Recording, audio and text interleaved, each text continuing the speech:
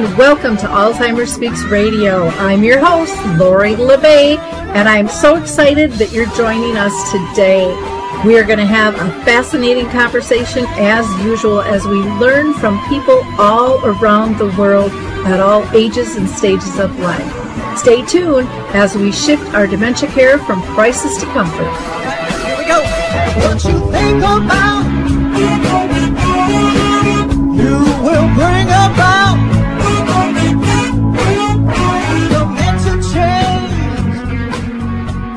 We will. Well, hi, everyone, and welcome back to Alzheimer's Speaks Radio. I'm your host, Lori LeBay, and I'm thrilled you could join us. If you liked our opening music, it's called Clarion Call by the Mark Arneson Band, and you can download it on any of your favorite music platforms. For those of you that are new, Alzheimer's Speaks is about sound information, not just sound bites. We like to have real conversations with real people. So today we're going to be talking about air travel and all the exciting things that are happening. But before I introduce you to our guests, I'm going to do a couple of shout outs. One is if you haven't gone to alzheimersspeaks.com, that's kind of our mothership. Please go there. We have one whole section just filled with a ton of free resources that you can participate in or download or use for training, whatever. There's quite a mixture there. And also check out our book tab. We just launched Betty the Bald Chicken, Lessons in How to Care, which is a children's book, but I think the kids are going to teach us lots of lessons. Also, when you go to that free educational resources page, you will also find a button to Dementia Map, which is a global resource directory that houses 150 different categories. It has an events calendar. There's wonderful articles. There's terminology that you don't know, because you never needed to know it before. So you can go to dementiamap.com or find that through our free resources. We're going to hear from the Adaptive Equipment and Caregiving Corner, and then we'll be right back with our guests. I love the footbar walker, and let me tell you why. It is the option for my toolbox that I've been waiting for. Let's be honest. There are some clients who, despite our best rehab efforts, just aren't able to return to performing a sit-to-stand transfer on their own. Now I can offer my caregivers an easier, safer option that doesn't involve hoisting their loved one up from a sitting position. I don't recommend this walker for all of my clients, but I do recommend this walker for those caregivers looking for an easier, safer option with transfers. I would also encourage other therapists to add this walker to their toolbox. It's kind of like having my own mobile parallel bars for the client to pull up on. Whether it's a family caregiver at home helping a loved one with Parkinson's or dementia, CNAs in a long-term care facility assisting their patients, or therapists adapting to client and caregiver-specific needs, we now have a very safe and effective option to offer in the footbar walker. Check this product out at thefootbarwalker.com. That's it for today from Adaptive Equipment and Caregiving Corner. Have a great day, and don't forget, if you can't do it, adapt it. Well, ladies, I am so excited to have this conversation about airport travel and all the amazing things that are happening, not just here in the States, but really around the world. And so today I hope to get from you kind of how this all started, where we're at, resources and tools and so much more. But first, I always ask every one of our guests if they've been personally touched by dementia in their own family or circle of friends. And Deborah, I'm going to go to you first. Yes, thank you, Lori. I have been touched by dementia. My mom had dementia, and she's actually the beginning of this advocacy journey for me. Going through dementia with her, I really decided I was going to stay connected with her the whole journey and to look at what was good about this. And that inspired my book, Love in the Land of Dementia, which I got to read part of to my mom while she was living with dementia and got her blessing. So that was really nice. And since then, I've been involved in one way or the other, sharing stories. I wrote another book called Connecting in the Land of Dementia, Creative Activities to Explore Together. So it has become a passion and an advocacy for me. Wonderful. Thanks for sharing that, Deborah. Yes. And Sarah, how about you? Have you been personally touched with family or friends with dementia? No, we have been very fortunate, and not yet. Okay, well, lucky you. Not too many of my guests say that. So I want to ask you, Sarah, first, how did you get into this space then? Because most people get in because it knocked on their door. How did it come to you? How did it come to it? Well, I was a volunteer member of the Ramsey County Adult Services Committee. This was many years ago. And Chris Rosenthal handed me a notice about the Act on Alzheimer's St. Paul neighborhood group, which was just starting. And I was very interested because Roseville, which is where I live, has an enormous senior population, and I wanted to see what this group was about. So I went to that meeting, and the upshot of the whole thing was that I eventually approached our city manager and said, I think we need to look at doing something equivalent in Roseville. And he said, go for it. And here we are. Okay, great. Thank you. Deborah, what inspired you? You know, your advocacy was definitely because of your mom, but what inspired you to become an advocate for dementia-friendly airports? Well, it started years ago when our Heart of America Alzheimer's Association was doing a conference, and they brought in speakers on dementia-friendly community. And Michelle Needens, who I met when my mom had dementia, and she was our social worker throughout that whole journey. She was speaking, and she created this beautiful speech about what the world would be like if a city was dementia friendly. And then she looked out on the audience and she said, what are you going to do to help make Kansas City more dementia friendly? And I was pretty sure she was pointing at me. So I really started thinking about that. And what I came up with first was a movies and memories program. And it took me a while to think of a good venue, but I approached our public library. We have the Plaza Library in Kansas City has a beautiful, accessible event space. It's an auditorium. And so we were embraced by the library.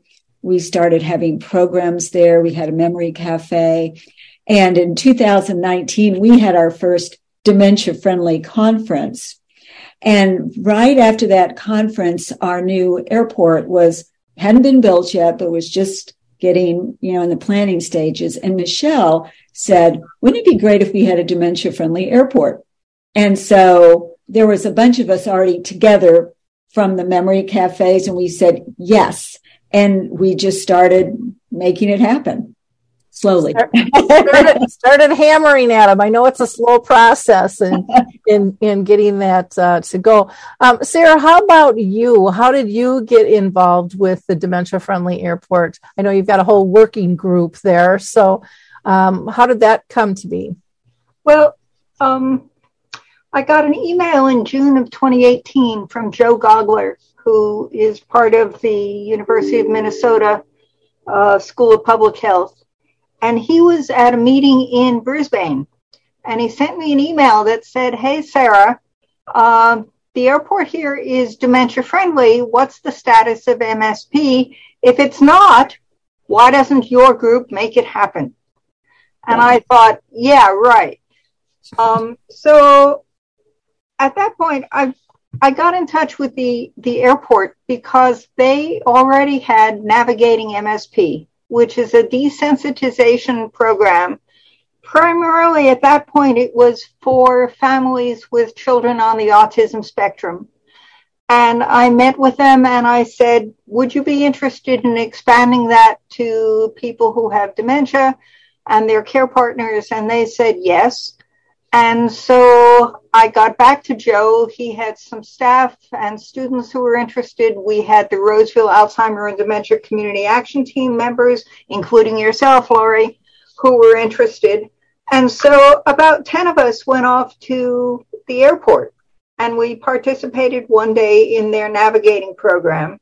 And when the program itself was over, we walked around the airport and basically said, oh my God, they really need an environmental audit. They need staff training. They need all kinds of things beyond just a dementia desensitization training travel program. And so at that point, you also had introduced me to Ian Sheriff, and at one of the global dementia meetings, there was some interest in dementia-friendly airports. And through that, I connected with more people around the world. And I started doing self-education as to what the legislative status was, because legislation governing air transport is completely different in the US than it is in the UK, and they're far ahead of us, and the same thing with the EU. So very quickly, what happened was that I put together some materials. I started talking with people, and we said, all right, we need a definition. What does it mean to be a dementia-friendly airport? And how do we work on that? And how do we learn about what's necessary? And that led us to producing a survey, and it goes on from there. Yeah, it's been pretty intense, the whole process, but the synchronicity in terms of people who know one another and kind of casual conversations and connections too, which I have found throughout the whole dementia arena in and of itself. Deborah, with you, you had mentioned that, it got brought up in one of your conversations, and you decided to, kind of hunker in on, Kansas City Airport. And can you tell us a little bit more of what their reception was and how you and Sarah hooked up as well? Yes. So we really, we had all traveled with people who were living with dementia. We had care partners on our team who were actively traveling with people who were living with dementia there. So we had a lot of ideas.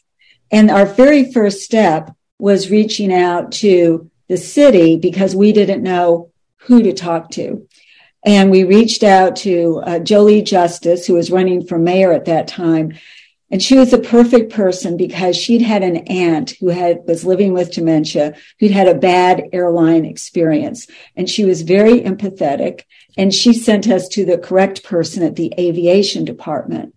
What was interesting is that even though in the bylaws, our airport wants to be the most inclusive airport in the world, they had never considered people who were living with dementia.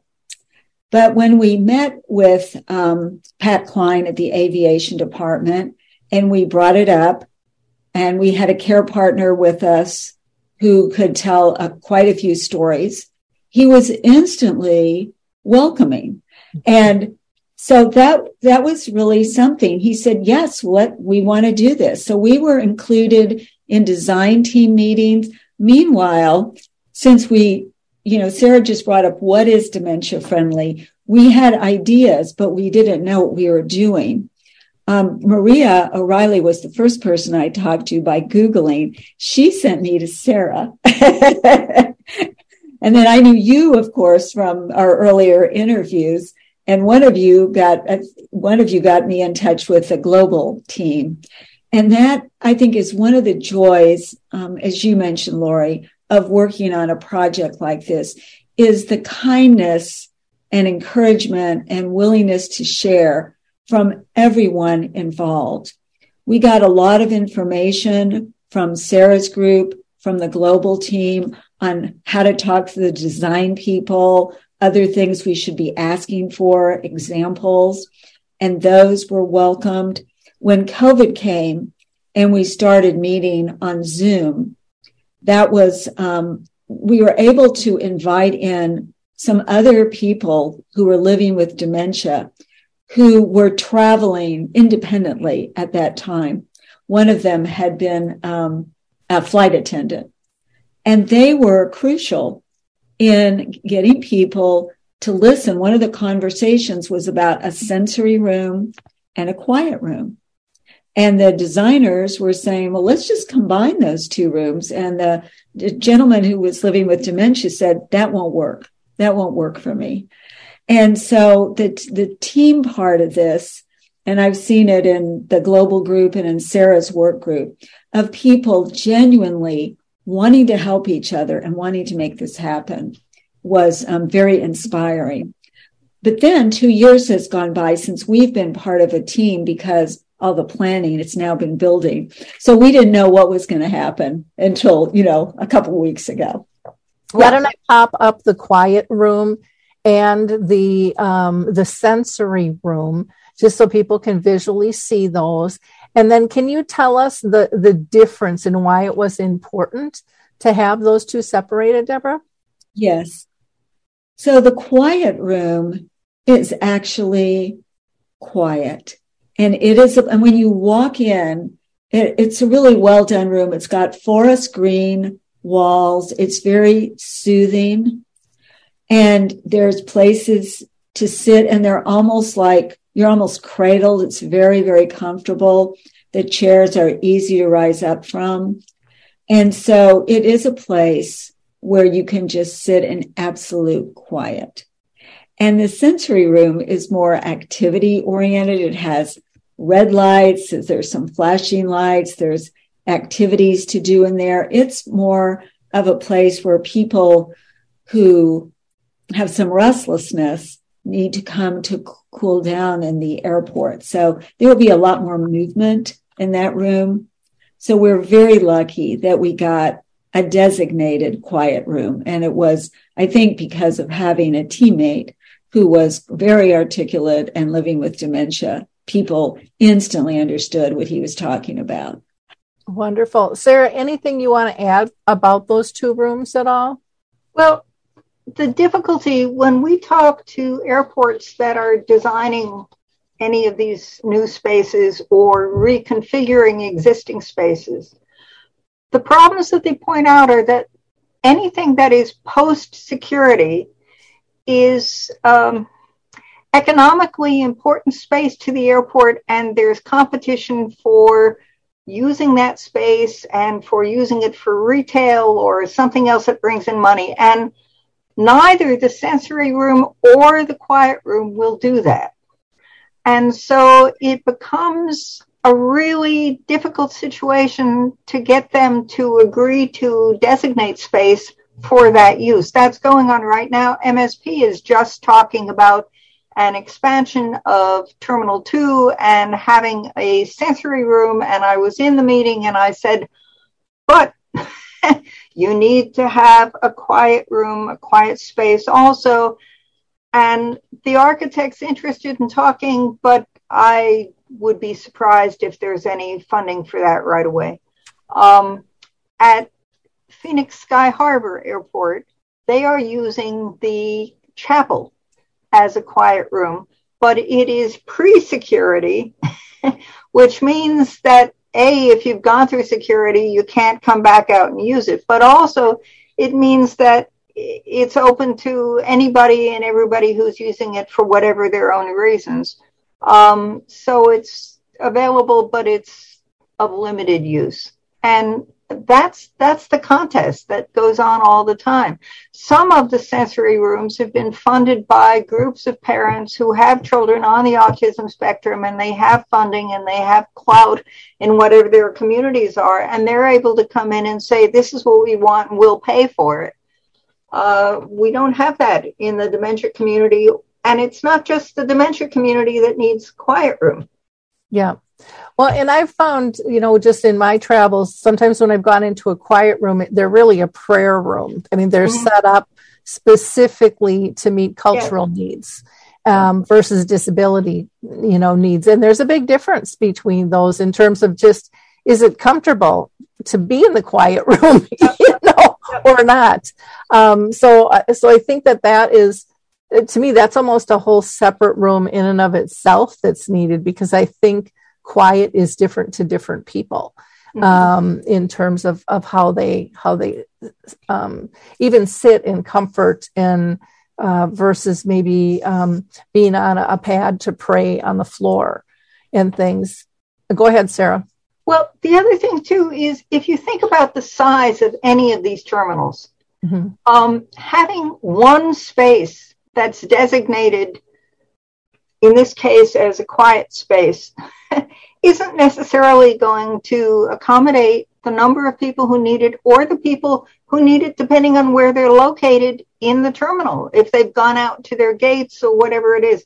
So it's important, I think, to start to think about, how do you designate mini spaces? How do you get airports to rearrange some of their seating throughout the airport so that some of it can serve multiple purposes? And I haven't heard very much from airport designers with respect to that right now.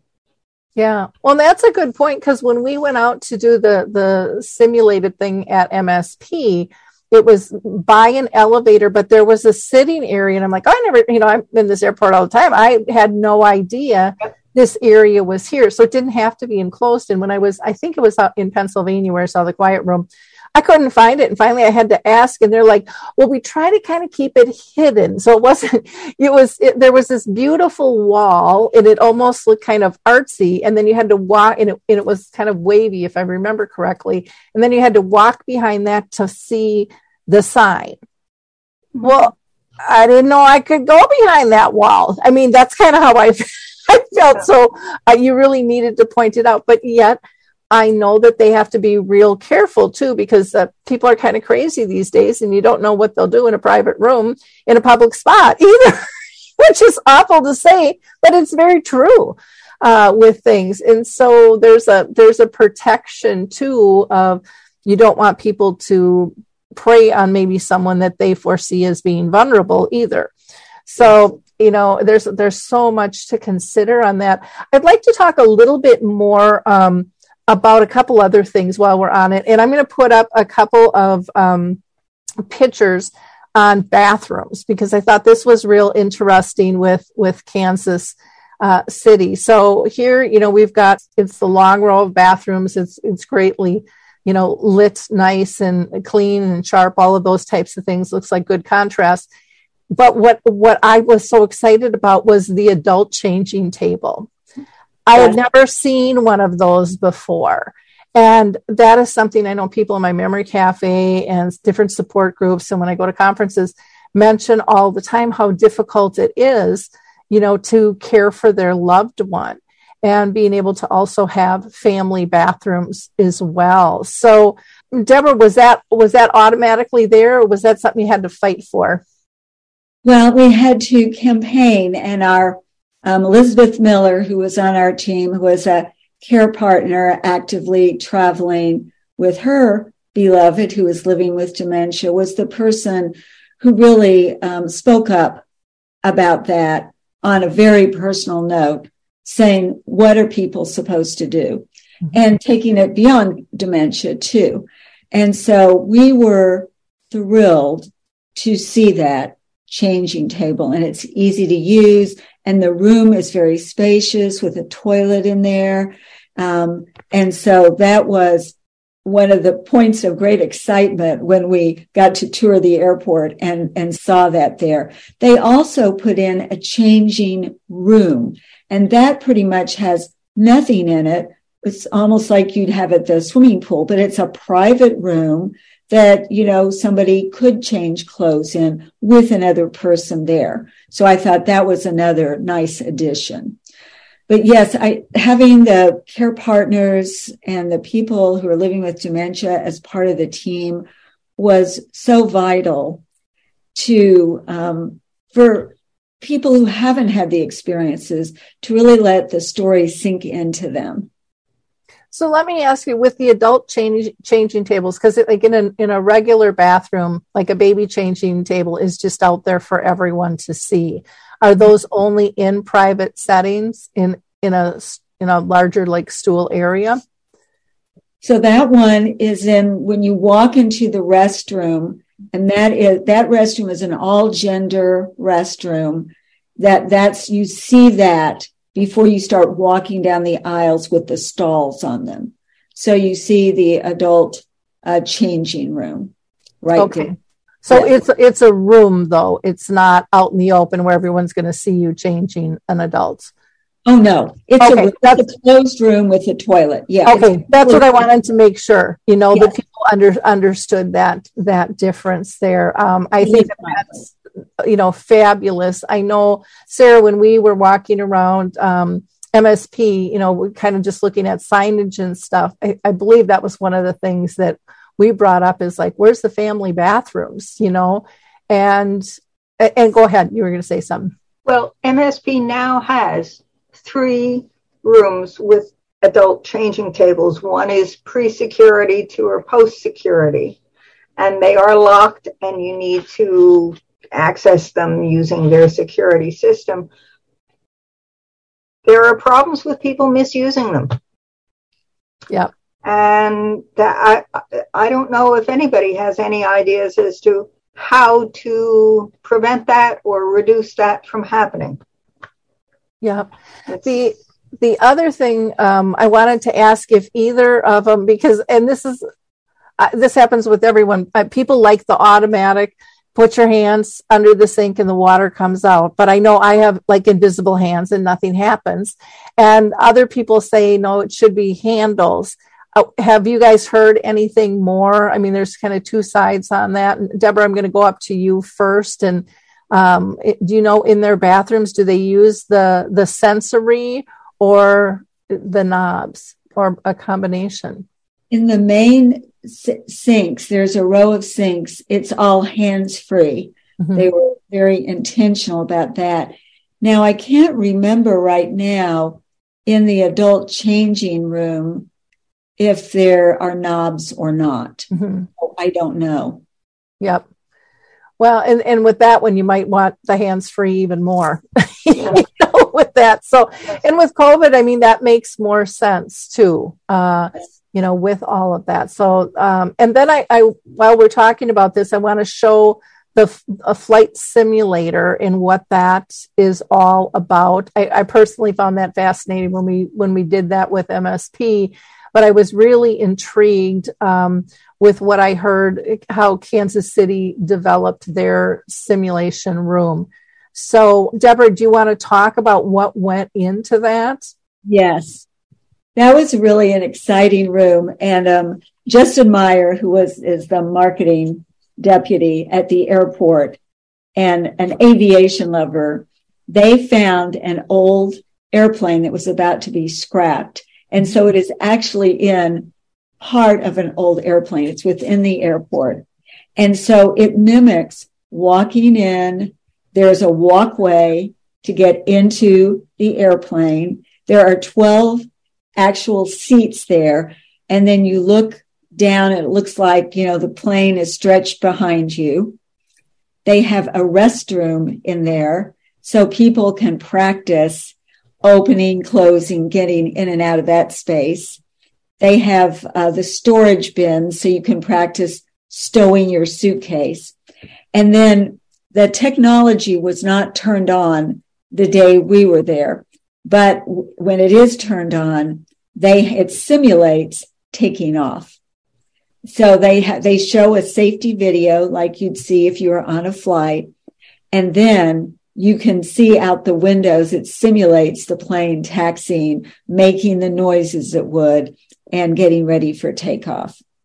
So it's very exciting. And that is a room that needs to be by appointment.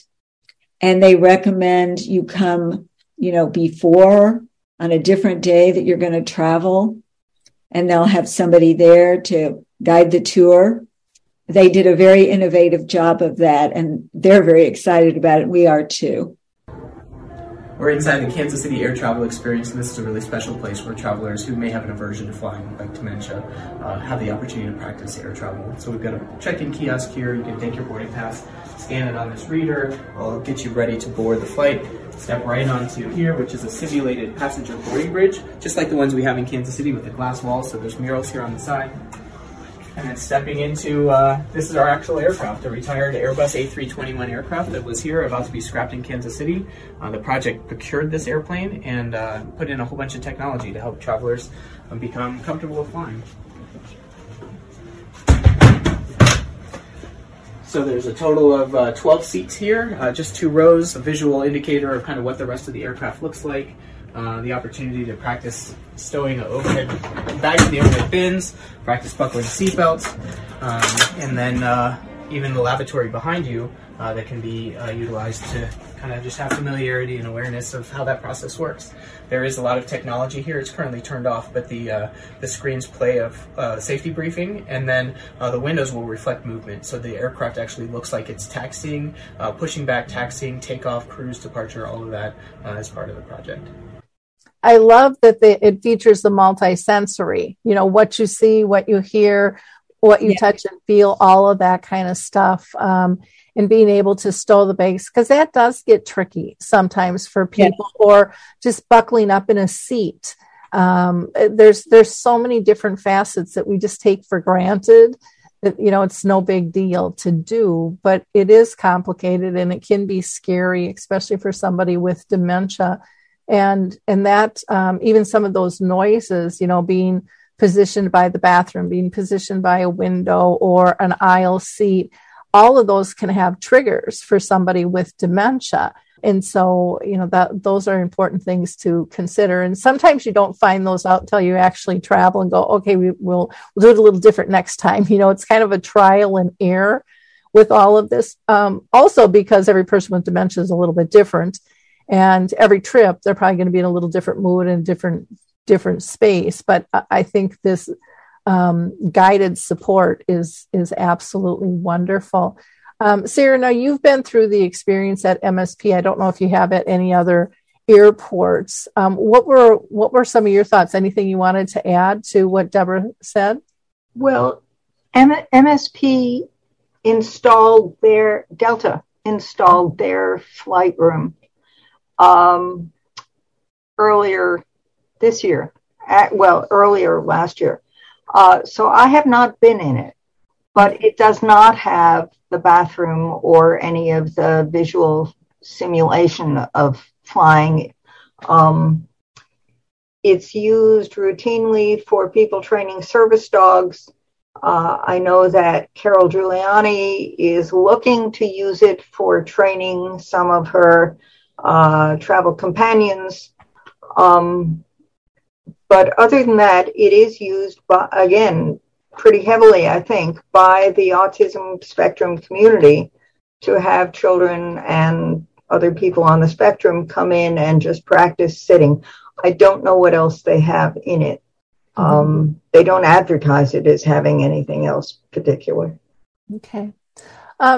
Deborah, you mentioned that there was, one person with dementia, one care partner as well that kind of helped the committee go through. Did you guys do like a survey or do any kind of town hall meetings on what people wanted to reach more people at all? I know everything's time consuming. Then you're in the mix of COVID on top of it. It gets complicated. Our little group didn't do a survey. We talked to a lot of people.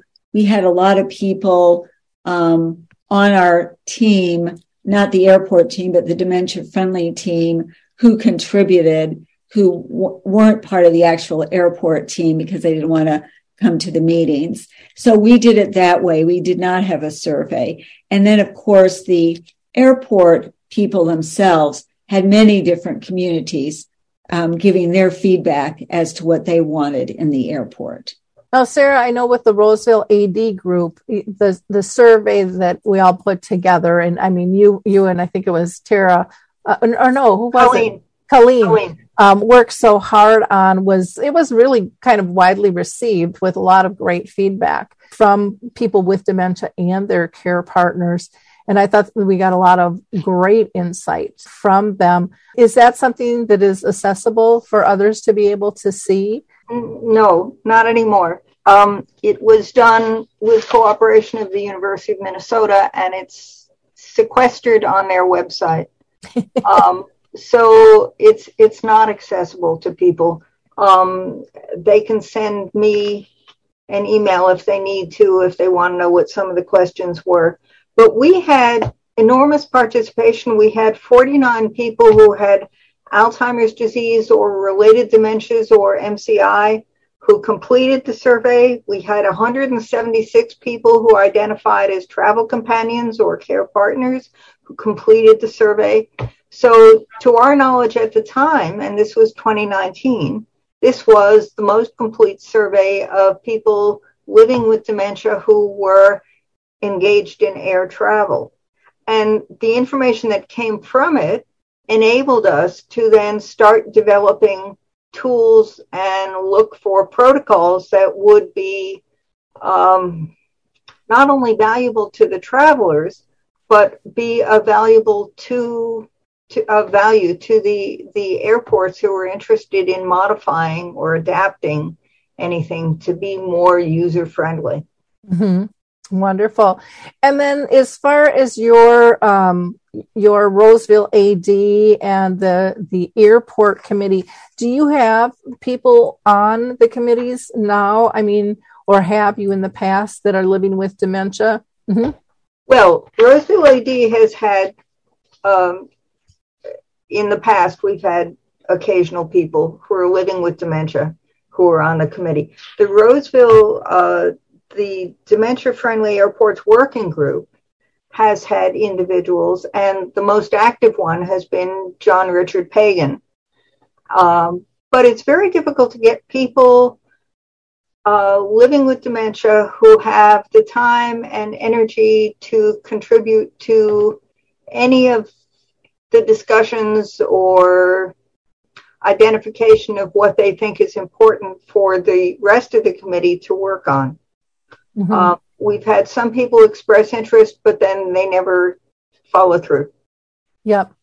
And it's hard because a lot of times they can't get there themselves. They have to rely on somebody else. So, I mean, there's schedules and there's the ups and downs just with the symptoms itself that can affect somebody. And then I think you also need, and this is with pretty much any advocate, you need that kind of personality that can communicate in a way that the rest of the group is going to understand.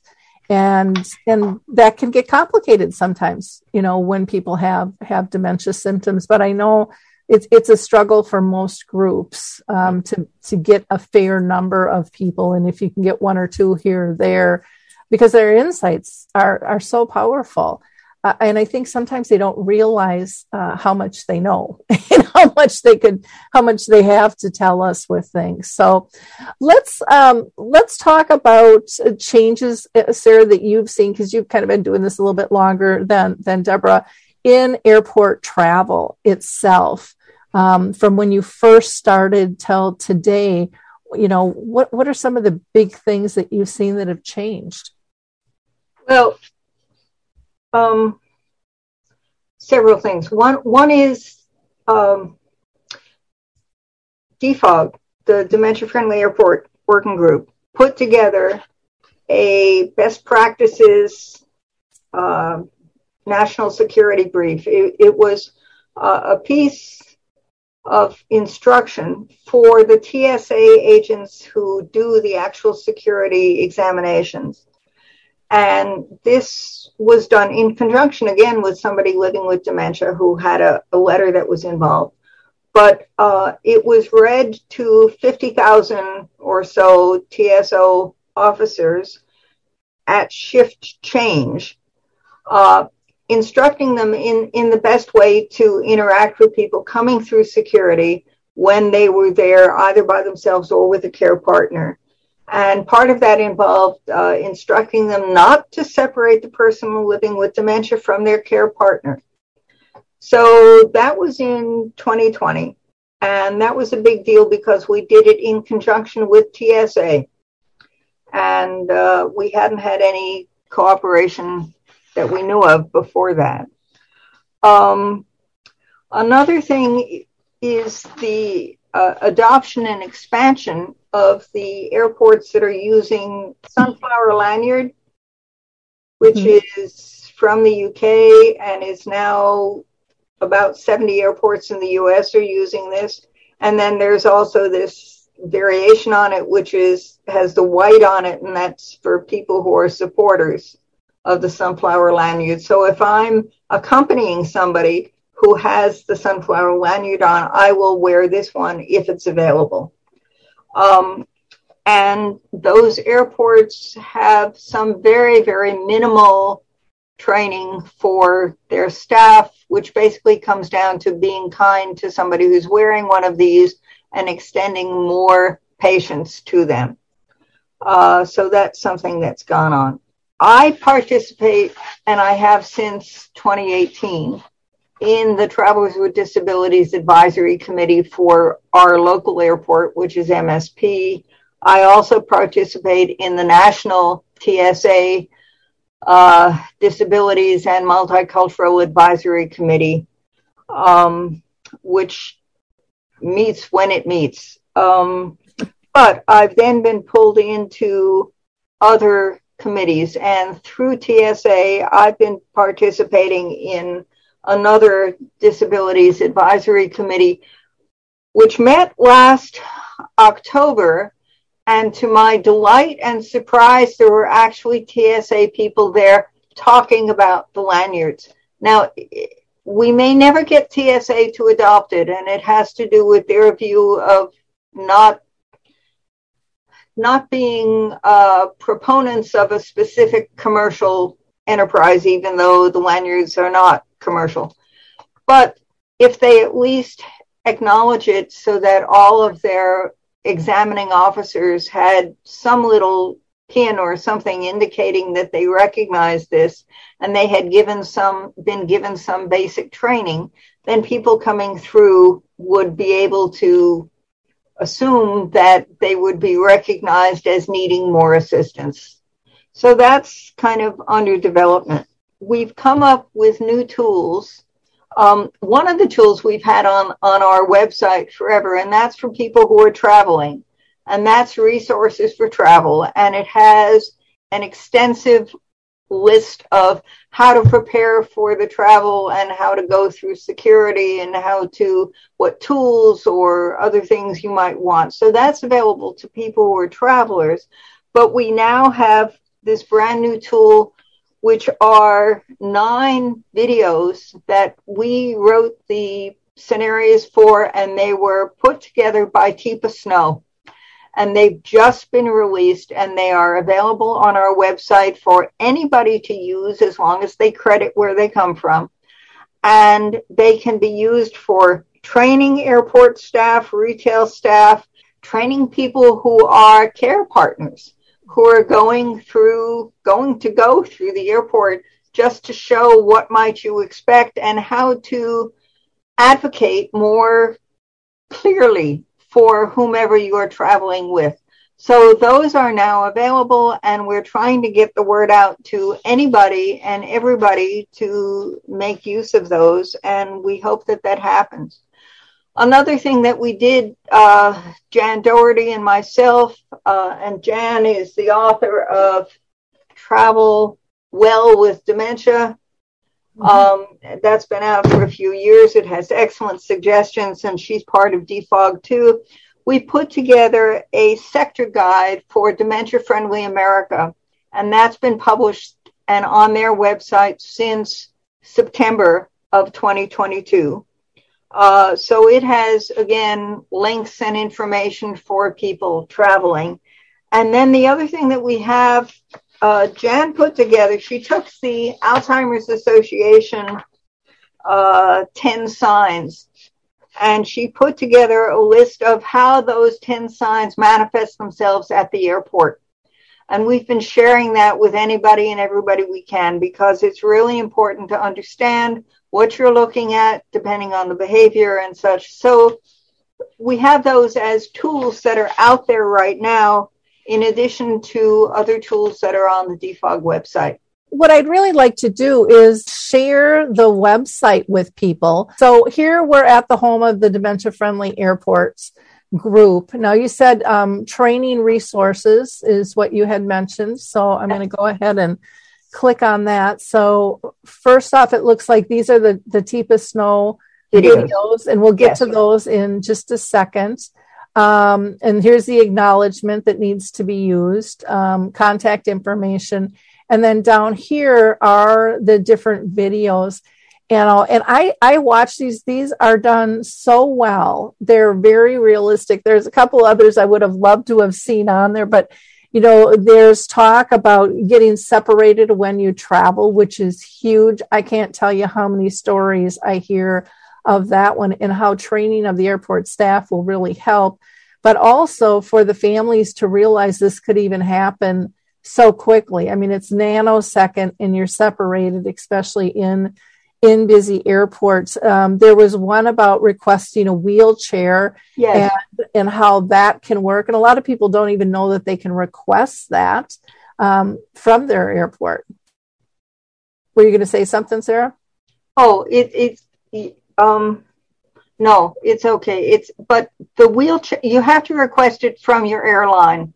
And the problem is that the concession that runs the wheelchairs are separate. They are hired by different airlines, and getting training to those people is even further down the line. It's more difficult, but it is people having problems when they are in the airport wheelchairs is quite a common complaint that we hear.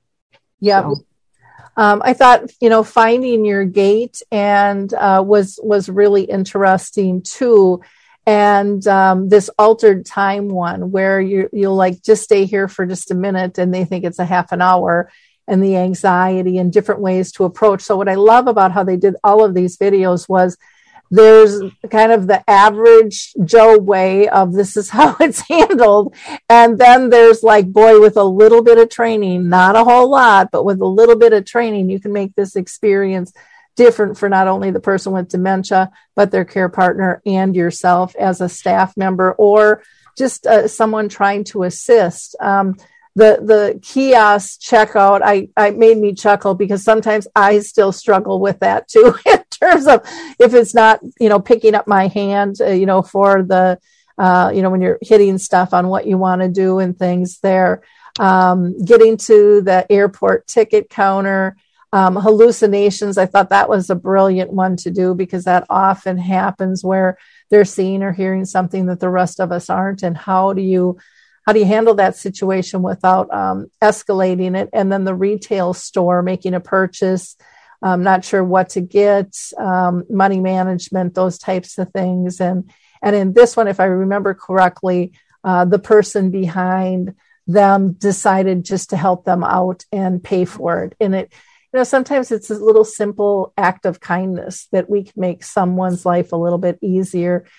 Checking their bag was very interesting when you get to the gate, but no, I kept my bag because I want it with me, and now you're taking it away, and how you can de-escalate that anxiety. And then the last one was really talking about how things kind of got started with the airport and what they were doing there. These are all just absolutely well done. Something I hope people, will be able to share.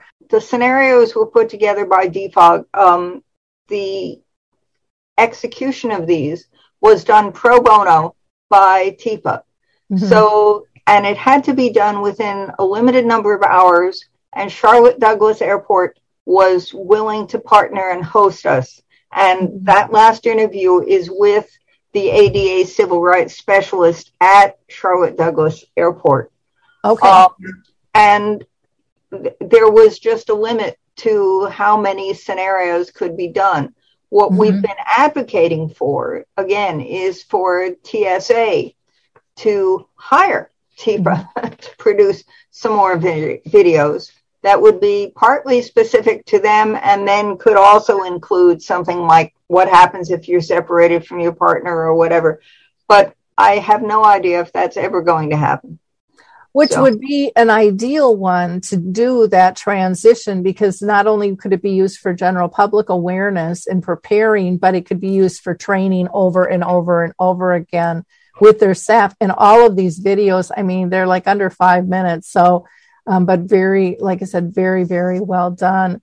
Now, you also mentioned resources for travel. So I'm going to go down here to Know Your Rights. I thought that was interesting in terms of what is here, traveling with a disability. What does that really mean? And if I'm not mistaken, with the sunflower lanyards, they don't have to disclose what their disability is. Even to get preloaded on a flight, be one of the first to get on. My understanding, and again, correct me if this is wrong, but somebody can just say, I have a disability and I'd like to get seated early. Yeah. Whether or not that happens is, of course, up to whoever the gate person is. Yep. Yeah. Well, interesting. And then, complaints and things like that. I think, that's important information for people to know. Here's one on process from start to finish. So booking your flights. And there were, I remember just from being in on some of the meetings, and I wish I could attend more, and I just can't, but, there was a lot of little tips and tricks in terms of booking. And this is very much, I think, worth your while to look at, having the medical alerts for the safe return, talking about passports, all of that stuff is in here. We've got preparing for your flight, arriving at the airport, getting through security, navigating to your gate, flying in and of itself, and, arriving at your destination. And not everybody does that all the time together. Sometimes a person's put on a plane and someone else is picking them up, at another spot. I'm going to go to tools for travel. Do you want to highlight what's on here, Sarah? Well, there are tracking devices that have, a lot of these are, they keep coming up with new ones. So smartphone watches and this kind of thing. So we haven't made an effort to identify the latest of whatever is available. It's just an idea to show people that you might want to find something like this. And I know that the U of M is doing a study right now on the efficiency of some of these tracking devices. Part of the problem becomes whether or not their technology works inside an airport terminal, because some technology is dampened in order to prevent it from interfering with whatever else needs to go on in the terminal. But the idea of having some way to communicate with your travel companion if something happens is really important. Knowing about travel companion services, and there are 3 that we've listed there. One of them is Senior Travel Companion Services. This is a local gal, Carol Giuliani, who has been she's done over 100 trips. A lot of them, but not all, are with people who have dementia or some other serious health problem. She's not a nurse, but she is very skilled in navigating the ins and outs of what happens when stuff doesn't go right on a trip. And she does other trips, not just air trips. And if I remember correctly, Carol was an attorney, and her client base kind of was aging out and still wanted to travel, and said their family didn't have time. And so that's kind of how she got into this, which I thought was just fascinating. And she's been all over the world. From big events to small events. And so I think those are so helpful. You also have some things here on security, and again, navigation, which we talked about in the last one. And then there's the Memory Minders travel kit on that. And again, you can get to the sunflower lanyards here as well, and the Hidden Disability Store. There's lots of cool things here. I know I was part of the committee that did the Memory Minders travel kit, which is pretty extensive, but I know the feedback we got from people like in our memory cafes was it was really helpful things to have just in case of an emergency and what to pack. And if I'm not mistaken, because it's been quite a while, I think there was even a list of what you might want to bring on the plane to make that a more comfortable experience for people. So there's just, this site is loaded with great information. And I can't thank you guys enough for pulling this all together. So check out dementiafriendlyairports.com. And you can find out all kinds of things. In the beginning here, if you go to the Dementia Friendly Airports details, it'll bring you to this page, which has all kinds of different information from what is a dementia friendly airport to, how to improve travel and requirements and so forth, information on the hidden disabilities. But what I wanted to share, because I thought it was really important, that the dementia symptoms, how they're manifested at the airport. So under training materials, hidden disabilities, and dementia friendly, there is the how dementia symptoms manifest at the airport. And this is a downloadable piece that people can go ahead and print off too, which is really nice. So did you want to highlight this at all? Well, it's just important to be aware of this. And if you are traveling, either as a companion or as the person who is living with dementia, you may want to look at the behaviors and how this might impact you, and think about what do you want to do to be prepared if you start feeling this way or your companion feels this way, and what can make this better. And if you want to use this as a training tool for people who are working in the airport, it's a very handy and simple reference. Yep, exactly. Well, thank you for all this wonderful information on here. Sarah has already shared a lot of that with me, so I could share that with our airport team as they're starting their training and also starting into the Sunflower program. It's been invaluable to have her organizational skills and having so many things that they can look at to get oriented here. Well, I'm really glad that's helpful. And I want to point out that DFOG has not only worked with Kansas City, but we've worked with Missoula, Montana, which has just built a new airport terminal. And they have taken a lot of these ideas straight out of the website and implemented them also. So we're very excited to see that some of these ideas are getting life. We also interact with Tulsa Airport and with Charlotte Douglas and Raleigh-Durham. And there are a number of airports who are taking bits and pieces as it's useful to them.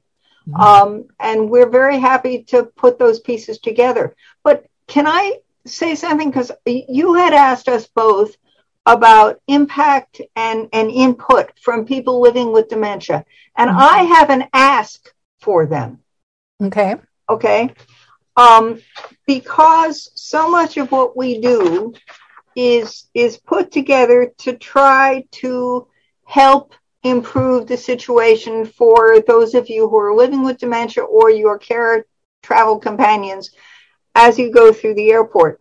What's useful to DFOG is to hear from you. Have you encountered any particular situation as you're traveling, which is either good or bad? If so, to describe it, when it happened, the specifics of the airport, what kind of staff you dealt with, how it was resolved, and how you might want to see it resolved in a different way. And that would be very valuable for us. And you can do it very simply by going to the DFOG website, clicking on Contact Us, and dropping an email into that website. And that way we can continue to work on what people in this population identify as being serious issues or resolved issues, both of which, and I'll tell you that a lot of the airports would be thrilled to hear that somebody has had a good experience with whatever it happens to be. The other ask is that if you look at the website that leads you to the sunflower lanyards, and you think that that's a good idea, if you inform the customer experience people at your local airport that you want to see this become available, that would also help very much. In the United Kingdom, these lanyards are recognized and given out and honored in almost every sector of the community. So all transportation, not just air transportation.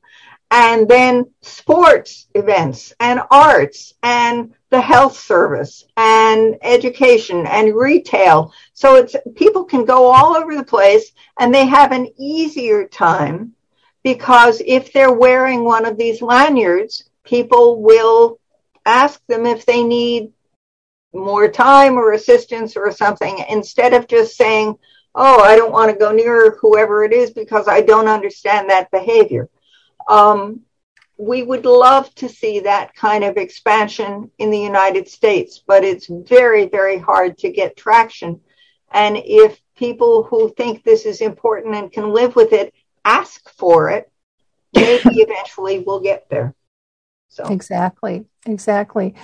Deborah, anything else you would like to add?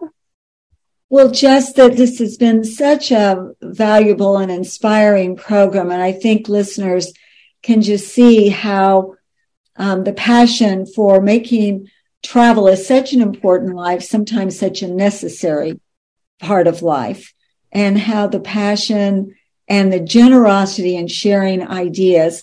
As you know, I was just saying, Sarah's hard work is coming to Kansas City, and the sunflower lanyards, which we first heard about in the global dementia team. And here we are in Missouri, living next door to Kansas. State flower is the sunflower that is made for us.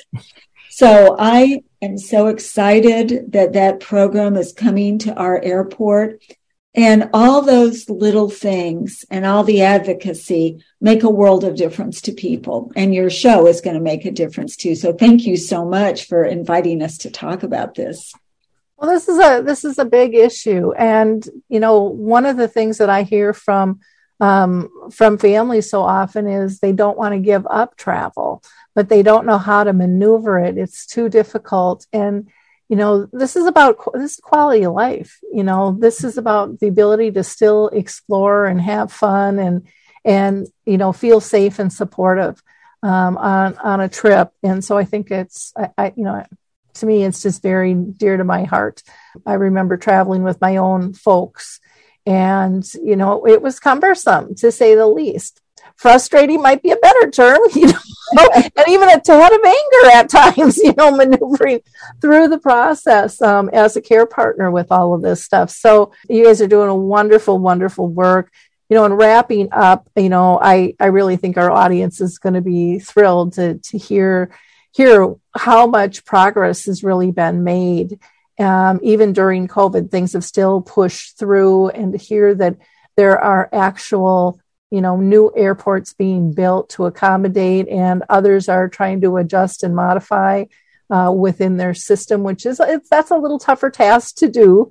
But that they're open to hearing this. They're open to seeing the differences that it can make, not just for people traveling, but for their staff. It's going to make the experience much better as well, you know, keeping everybody happy. So you have an ask too of our community to be a giver of hope. Like, click, and share this episode, not because Alzheimer's Speaks wants the little ticks. It's because people need the information.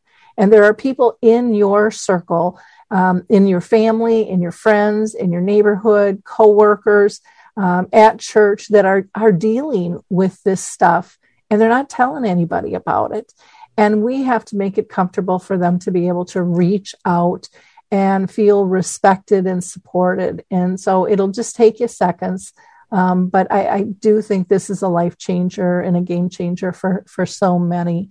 As far as, you know, websites go, we'll have all of that stuff listed. So we've got the dementiafriendlyairports.com that will get you to all the training. It'll get you to the videos. It'll get you to the resources. and you'll be able to contact them through that site. And for Deborah, she's at deborahschauswrites.com. And her email is debandronzog@gmail.com. And then you also have a blog, dementiajourney.org. You've got a YouTube channel, and you've got your books as well. Love in the Land of Dementia, Finding Hope in the Caregiver's Journey, and Connecting in the Land of Dementia, creative activities to explore. And again, Travel Well with Dementia by Jan Doherty. And that, again, is on the website under tools and travel tips. And then, all of these are available, I'm sure, on Amazon as well, yes, and Barnes and Nobles and things. So thanks, everybody, for, sharing your stories. I love hearing the collaboration that's going on worldwide, and, just really warms my heart to see the progress that's being made. It's pretty cool stuff. So thank you. To our audience, again, please like, click, and share. Emphasis on share this information with others. And we will see you next time. You can always go to alzheimersspeaks.com for more information as well. And I will also give a plug for Dementia Map. And the Dementia Friendly Airport group is on there as well. So you can find them there. And then also I have to give one last plug for Betty the Bald Chicken, Lessons in How to Care. It is not necessarily dementia specific. It can be used for bullying, discrimination, death, illness, all kinds of things, just when you don't feel like you fit in life. And how do you care for yourself? How do you care for others? How do you want to be cared for? But it's a cute illustrated book for children. And I think the kids are probably going to teach the adults a few lessons in how to care, because they don't have preconceived notions with things. So anyways, again, fabulous show. Appreciate your time. Keep up the good work. Bye-bye. Bye-bye. Hi, everyone. This is Meredith from the Senior Fitness with Meredith podcast, where I discuss all things for seniors, from fitness, your health and wellness journeys, how to be all over strong and beyond. I also have my mini podcast called Motivation with Meredith. It's a great, quick motivational pick-me-up for your days. Join me, listen now, search for Senior Fitness with Meredith on your favorite podcast platform.